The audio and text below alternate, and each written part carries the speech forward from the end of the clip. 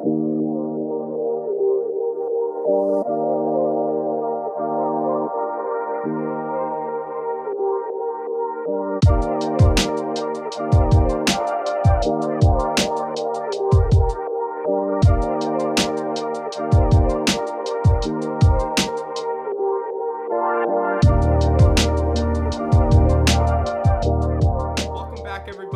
the Elemental Evan Show.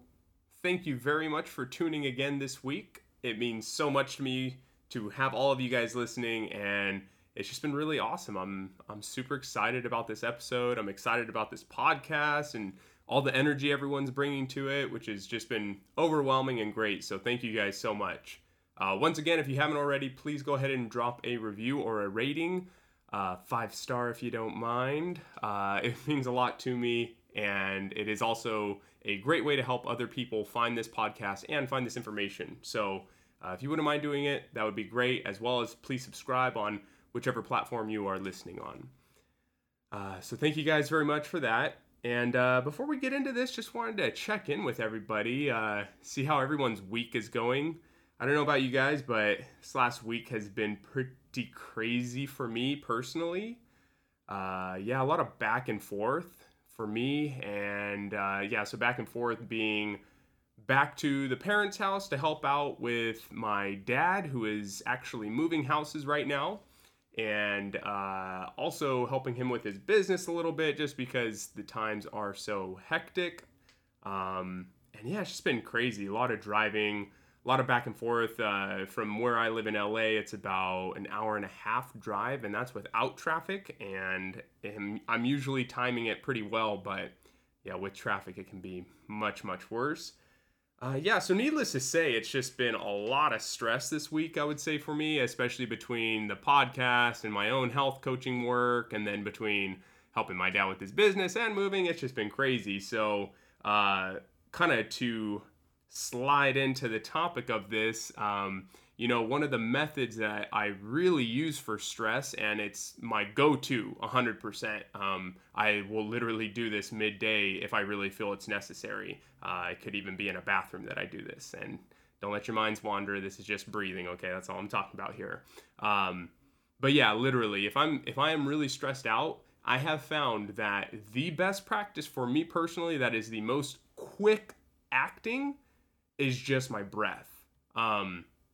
So literally there's times where I've been just in a super, super stressful day and felt like I couldn't get away from anything. So I just take a quick bathroom break and go take some deep breaths, which I will cover how to use a method of breathing to deal with stress later on in this podcast. But I just thought I'd share that with all of you. Just check in with everybody and see how their week has been going.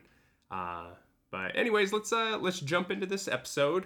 So this one, I am super, super pumped. This is literally something I do. Well, everybody does this every single day, but I actually practice breath work every single day. And so that is the topic. It's breath work. So title of this episode is Breath, the Energy of Life. And that is a very literal meaning for the episode. So first off, let's just kick this off with a very interesting fact. So, it is estimated that you will roughly breathe around 670 million breaths in your lifetime. Kind of weird to put a number on how many breaths you have in a year. It's super odd. So actually, this book that I was reading, and I'm going to reference it a ton throughout this episode, he actually talks about your life in breaths, as well as how many breaths you would take by the time you finish that book, approximately. I don't know. It's really odd to calculate life and time in breaths, which is kind of weird, but really interesting as well at the same time. So anyways, that's going to lead me into the book. So the book that I'm going to reference largely in this episode is going to be Breath, the Science of the Lost Art by James Nestor. This book is insane. It is one of the coolest books I've read. I highly, highly, highly recommend it for everybody to read. It is just such an interesting book. I'm going to cover a lot of the topics here, although the depth of it will be nothing of what you would get if you actually went through the book itself. So, on that note, I am going to start off by explaining, how do we breathe? So this is very interesting, and this is actually something that I learned through my yoga practice, because in yoga there is a portion of yoga exercises, if you want to call it, that we do, which is called pranayama, and that is breath work, basically.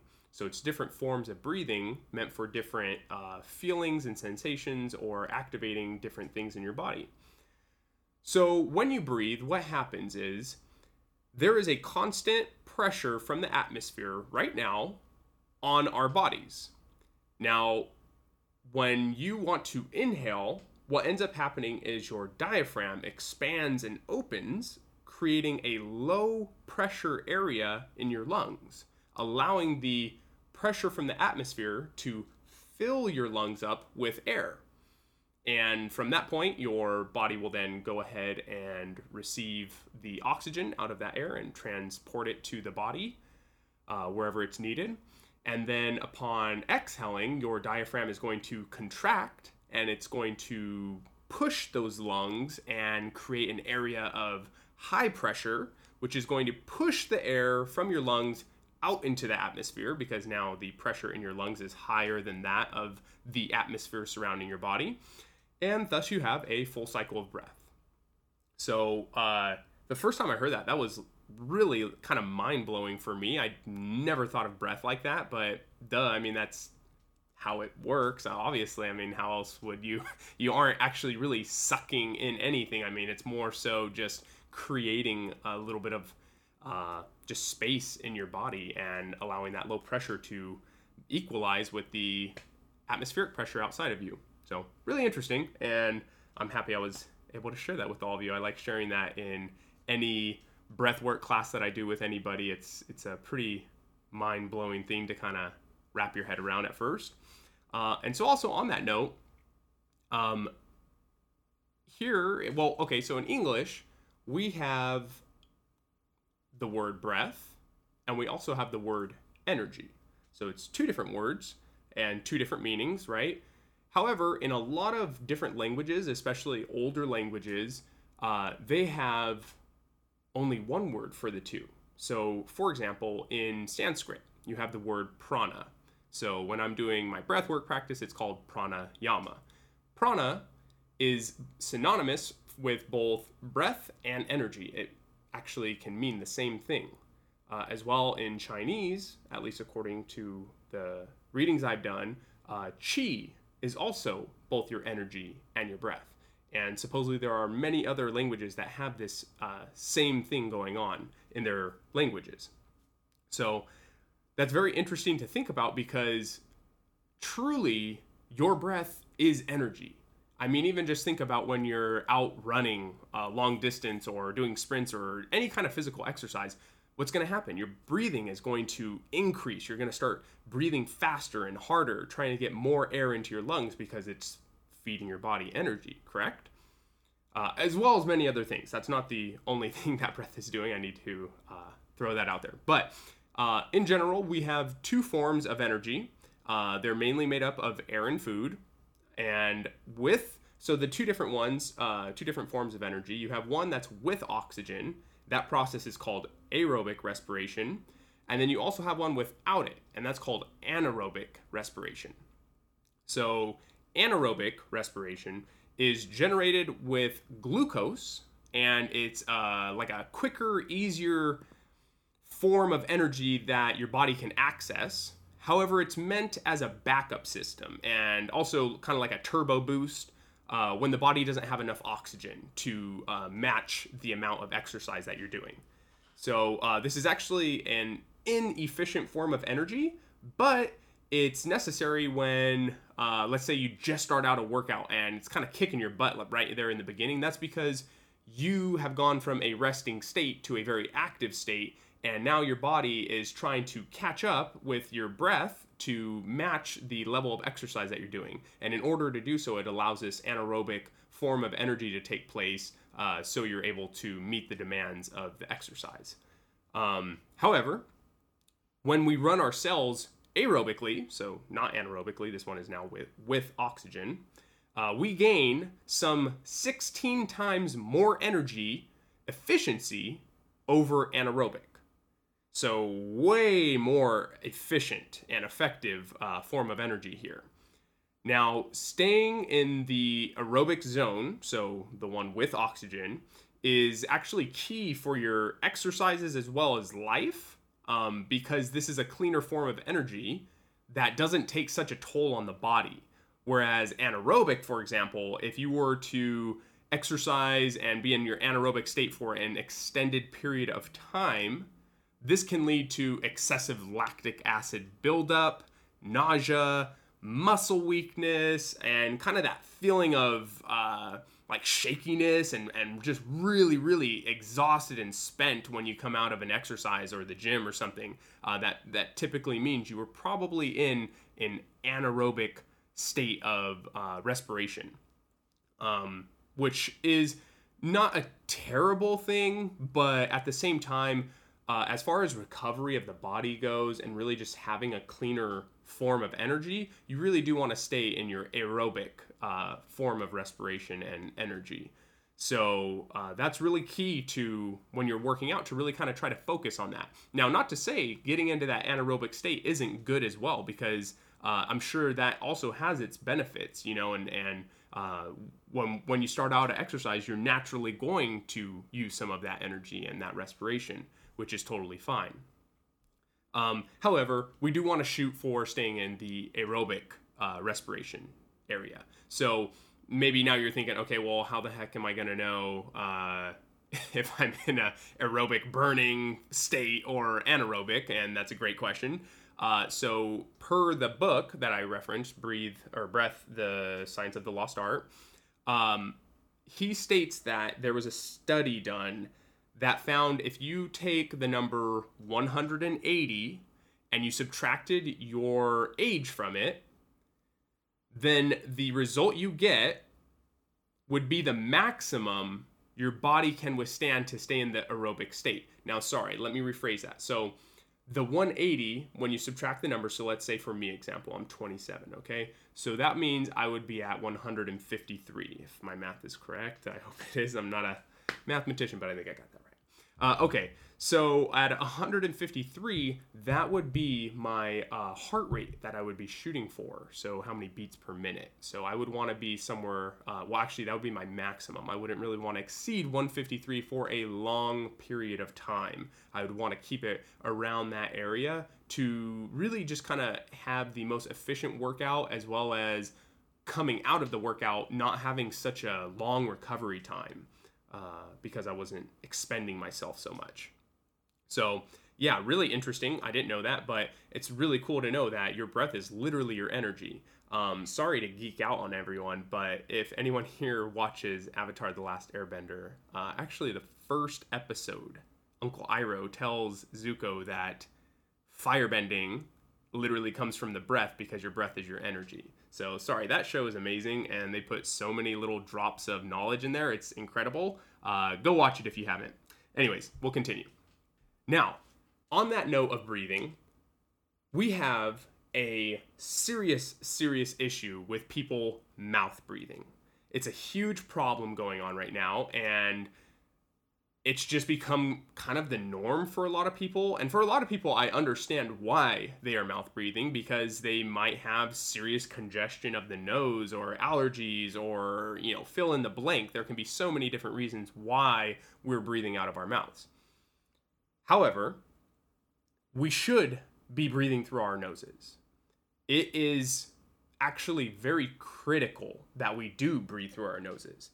Now, the reason for this is because when we were developing as humans, okay, our brains were growing very largely compared to our other ancestors or relatives, if you would like. And what happened was, as our brain was growing, we had to find space for the nasal concha, basically where the air was coming in through our nose. So we created this protuberance coming off of our face, which is the nose. And basically it was to accommodate for the growing size of our brain. However, as I had explained or mentioned, we have a nasal concha that is literally pretty much the size of a pool ball, so like a billiard ball, right behind, kind of like your eye, like right in between your eyes, just above your nose, in your head. You have something the size of a pool ball right there, and it's called your nasal concha. And what that does is when you breathe through your nose, you are filtering, purifying, and warming up the air that's entering your body so that it's more easily absorbed and used by the body. It's actually preparing it for the body. When you breathe through your nose, none of that is happening. And on that note, we wouldn't have a nasal concha for no reason. I mean, it's there for a specific reason, and that is to be used to breathe through. Now, on that note, people who do breathe through their mouth, what's happening is you are not putting enough strain on the muscles in the back of the throat, and therefore they are actually becoming flabbier and they're just not being used. Think of any muscle. If you don't exercise a muscle, it's going to atrophy. It's going to lose its muscle. So when you breathe through your mouth, you're literally kind of atrophying the muscles in the back of your throat, which makes it even more difficult to breathe through your nose.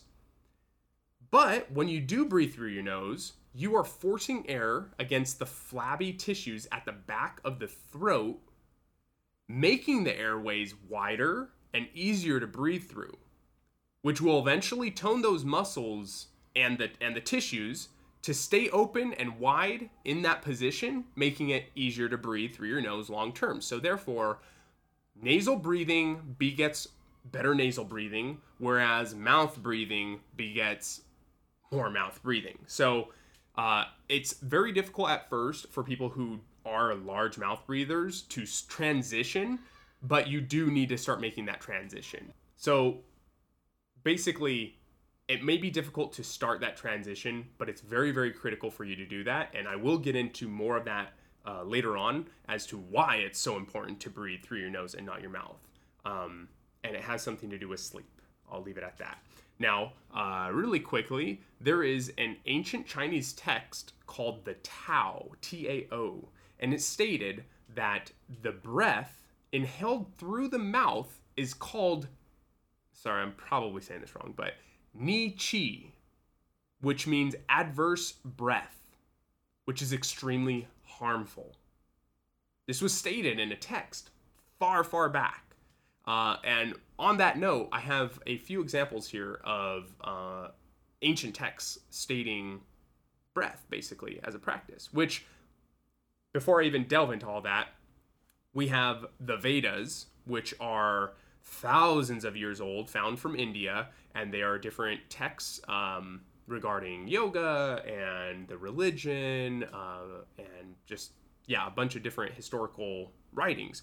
And in those texts, there are writings on breath work, which is super interesting to hear because that means we've been doing breath work practices for such a long time now. There's actually even carvings in Egypt that show of people diving underwater with some skin of an animal, maybe a lamb or something, and it's sewed up on the ends. And what they do is they fill it up with air, they dive, and they use it as kind of like a scuba tank where they'll take sips of air out of this skin sack, basically, a leather sack, and which is really crazy. I mean, we're talking thousands of years ago that people were doing this. Okay, so continuing on to texts, ancient texts that refer to breath. So we have the Shiva Swarodaya, which is a tantric text, also from India, explaining how each nostril, when open and closed throughout the day, keeps our bodies balanced and in rhythm with the earth and the cosmos. Okay, and I'm going to get a little bit more into the different channels in a little bit, but just pretty interesting. We also have from 1500 BC the Ebers Papyrus, which is one of the oldest medical texts ever discovered, and describes how nostrils were supposed to feed air to the heart and lungs, not the mouth. So once again, something really hitting home that you are meant to be breathing through your nose, not your mouth. Even though you can breathe through your mouth, you should be breathing through your nose. And this was known even, at 1500 BC. So there's that. There's also in Genesis 2:7, which says, "The Lord God formed man of the dust of the ground and breathed into his nostrils the breath of life, and man became a living soul."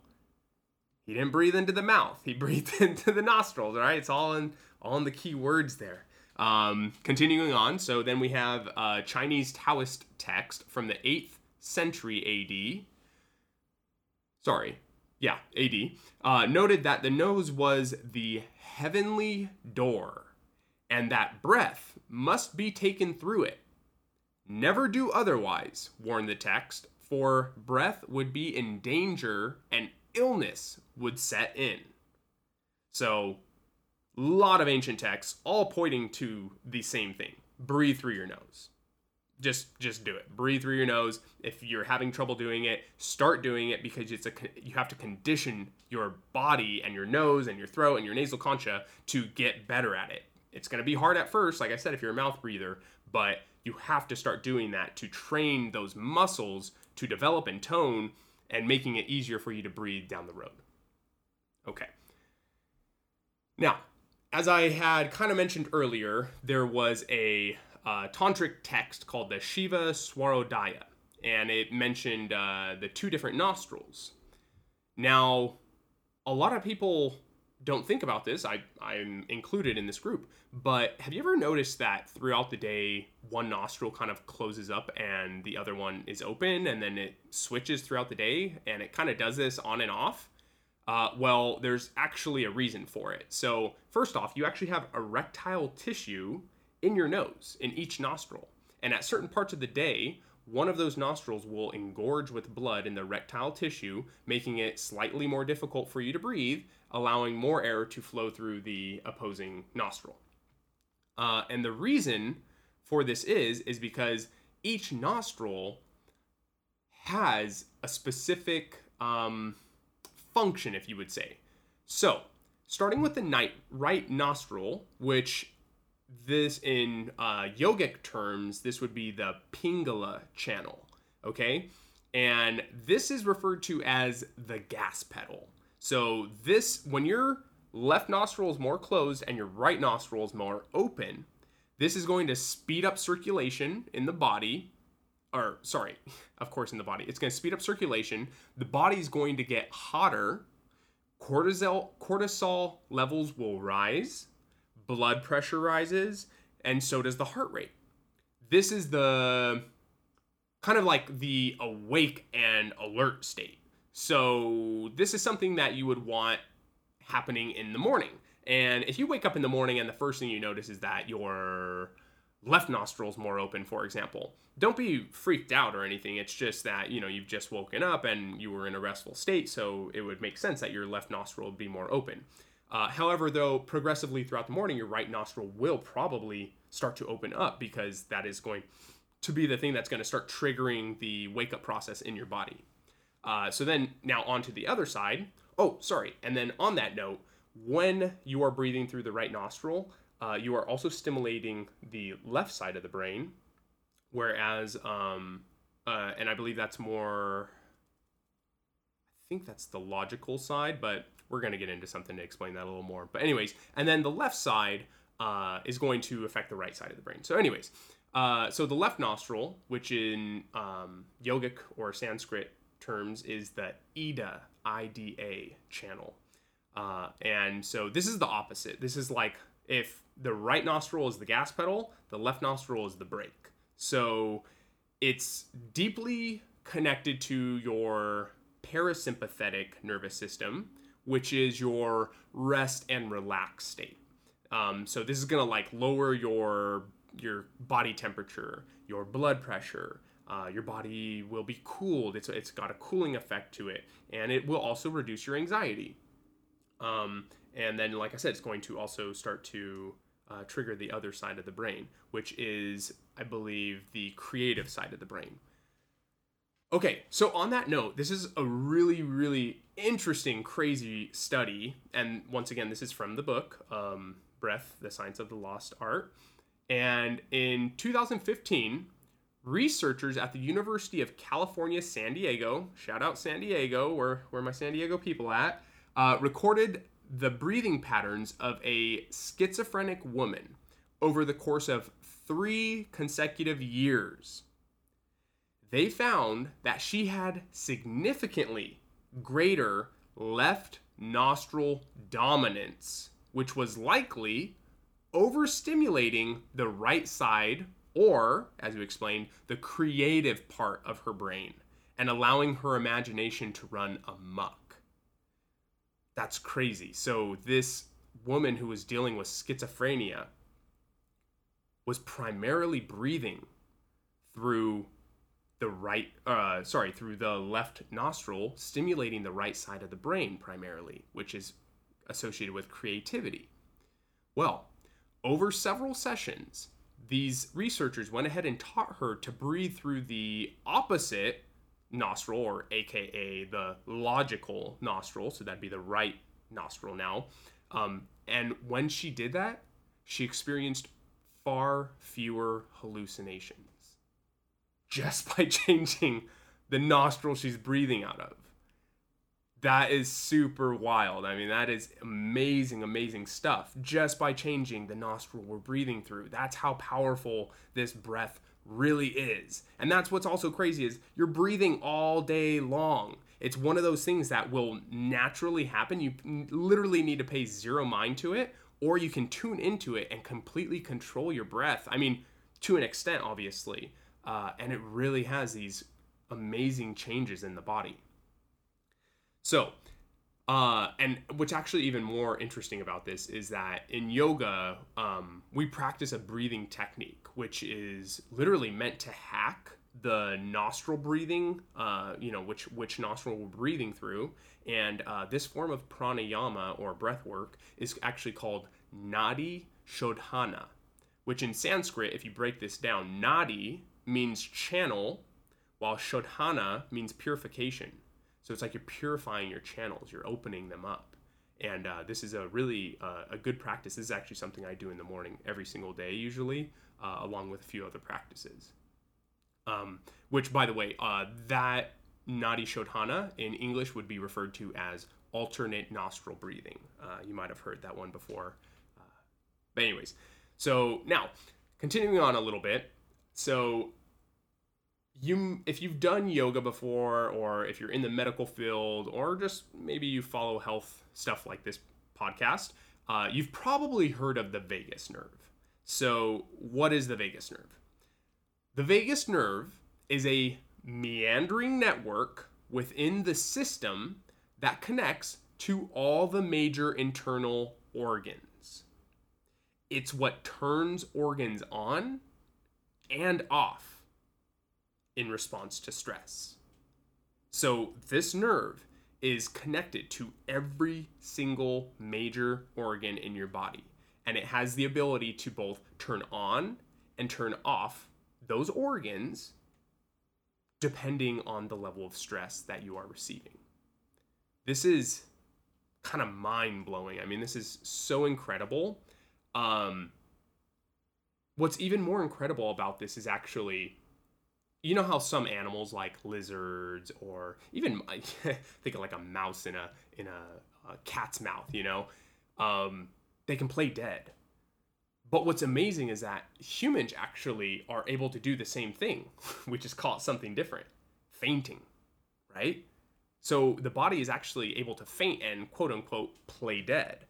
So some people who have maybe high levels of stress, or maybe just an issue with their vagus nerve, or a really tightly wound up vagus nerve that needs to be opened and stretched out, they are actually much more likely to faint when dealing with maybe something as simple as bad news or a spider or something like that. Now, this isn't very common. We also don't get super stimulated by life-threatening things every single day. At least most of us don't. But we are still under a constant. It's like we gave up the high stress of running from a cheetah or a lion, and now we have this just monotonous, continuous stress of daily life and paying bills. I'm sure everyone can relate to that one. But anyways, what's really amazing is that when you breathe, you are able to consciously control your vagus nerve in a way. You're able to directly affect it.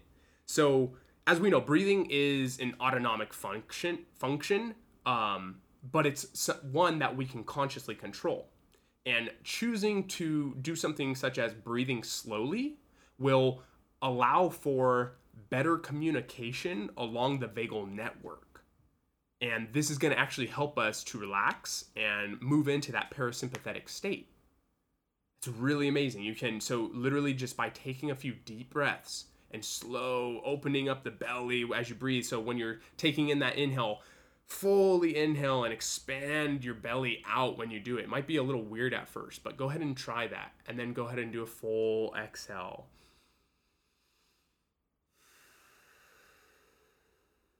And just do that a couple times. And when you do that, it's going to directly trigger that vagus nerve. And a lot of times when I am feeling stress, that is actually the breathing technique I will do. Is I will just go and I will do an inhale to the count of 5, filling my belly, like pushing my belly out as I inhale, and then exhaling, contracting that belly in and pushing the air fully out to the count of 5 as well. So it's 5 in, maybe hold for a second, and then 5 out, hold for a second. And then just repeat that.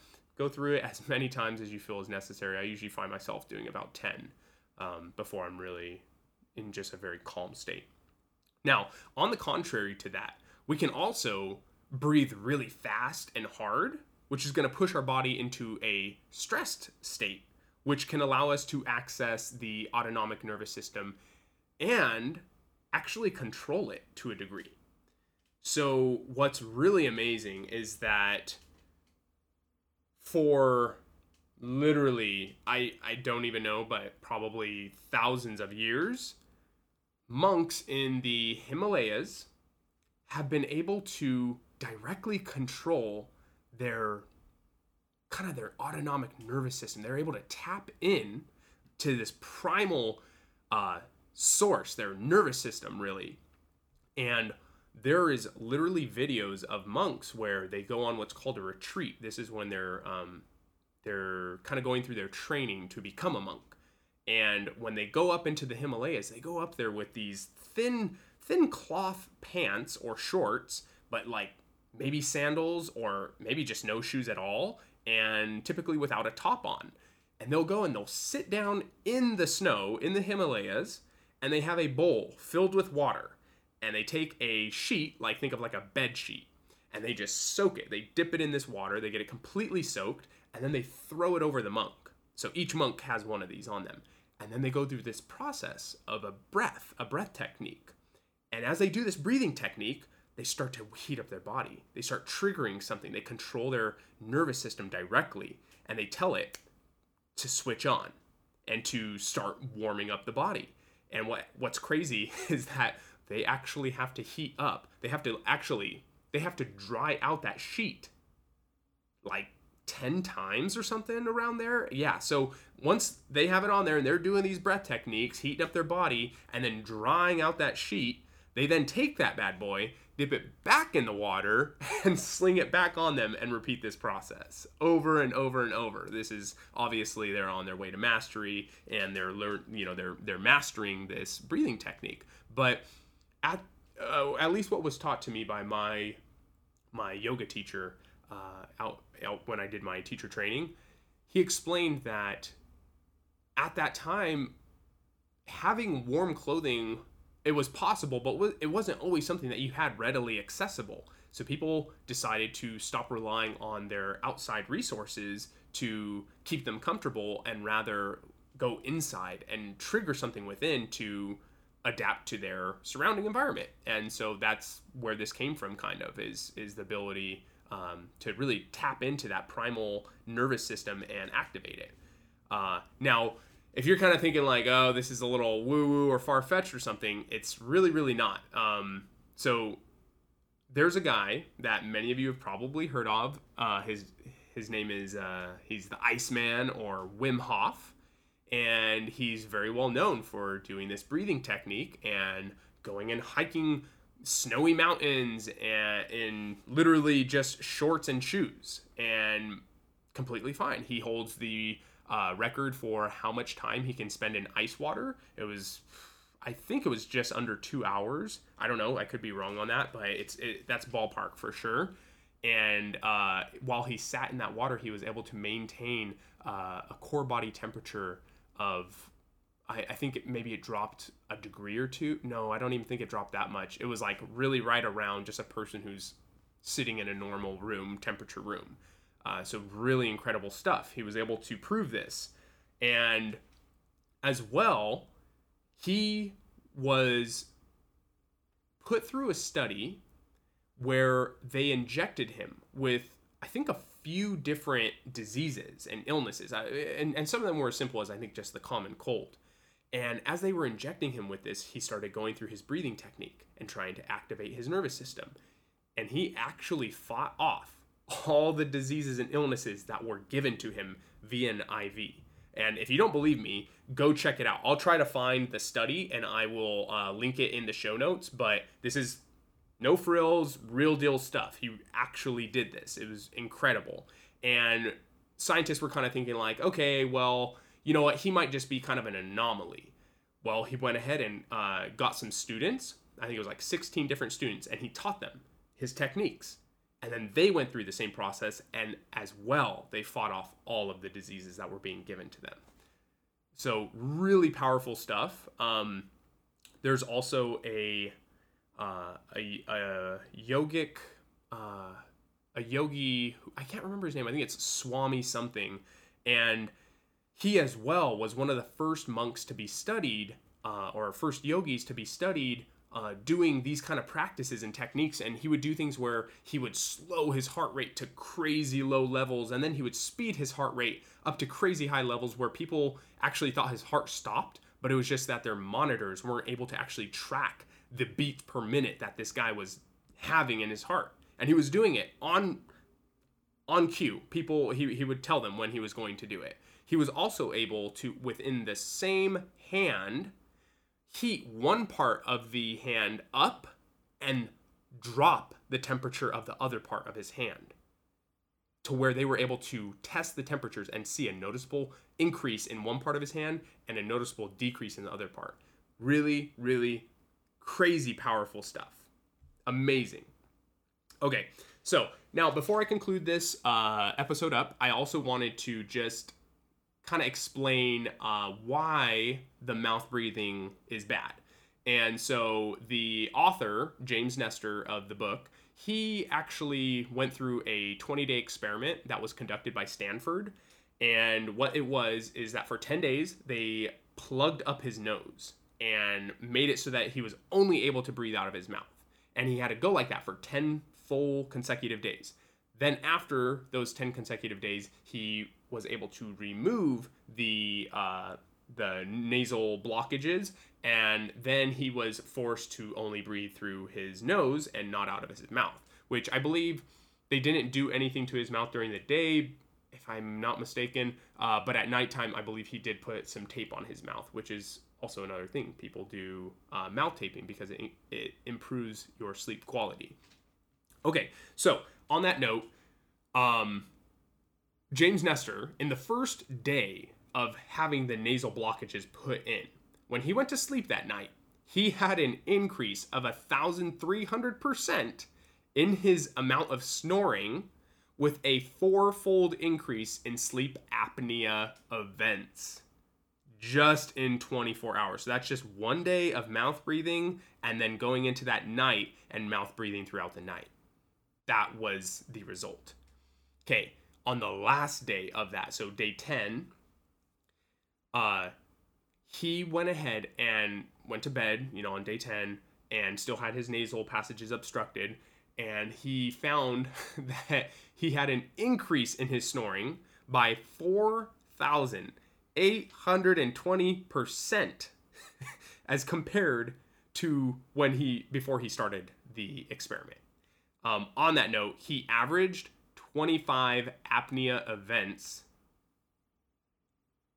on one of the worst nights while he was sleeping.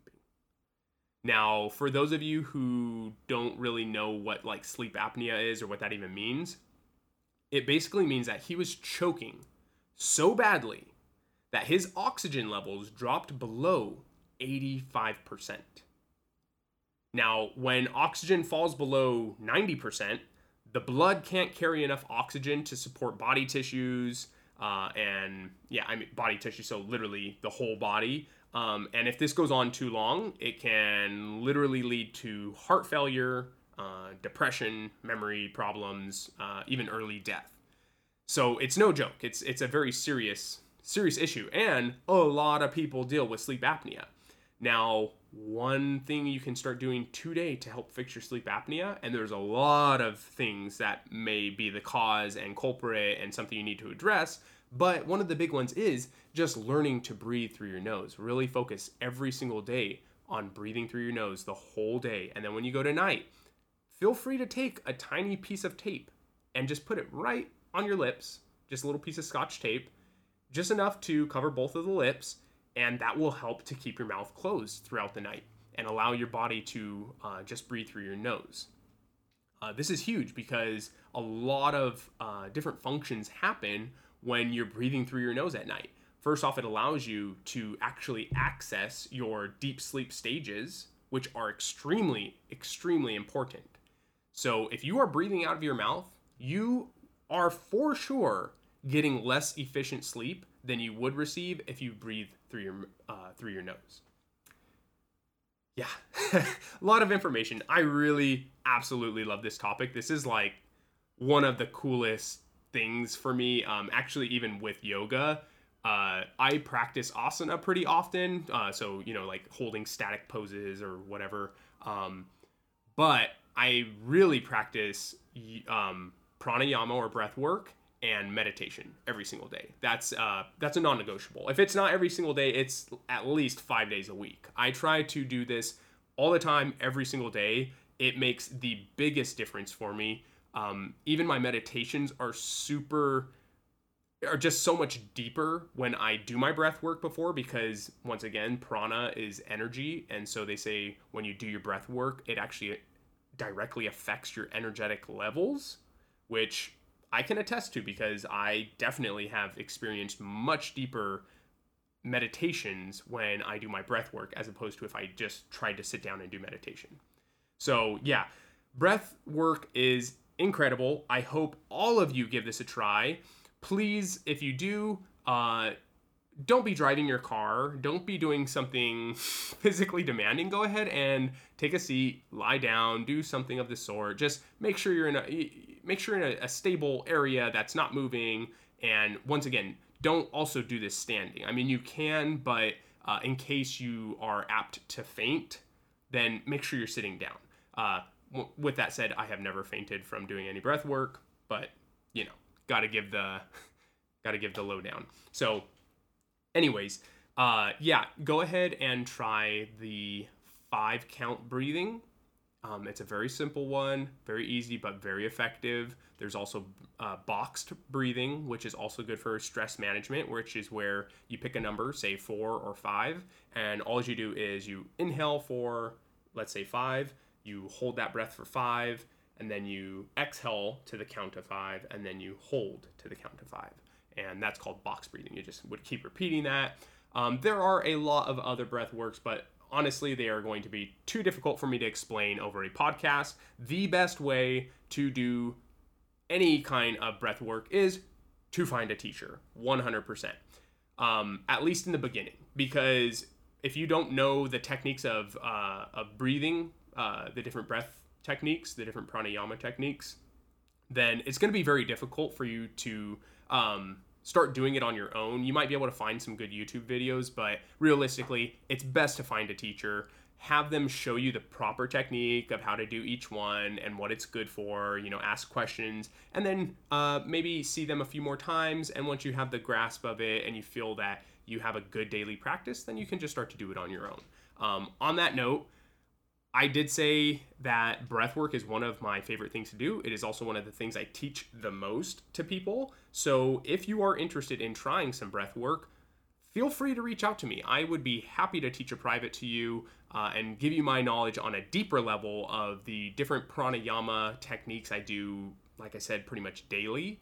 And I would love to introduce it to you because it has made a world of a difference to me, and I know it can make a world of a difference for everyone, even if it's just managing stress.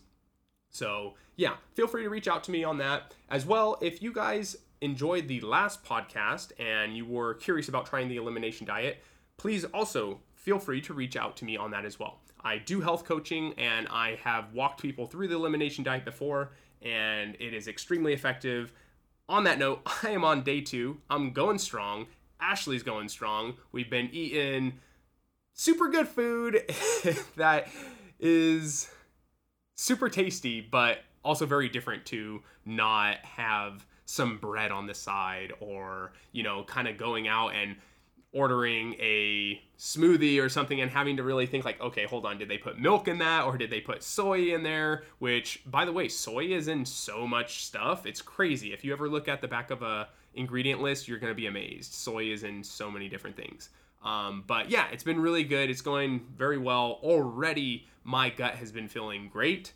My energy levels are super solid, and I'm just feeling overall very good, like a good energy level, and I'm enjoying it. So looking forward to the next basically 28 days now. Yeah, so on day 2.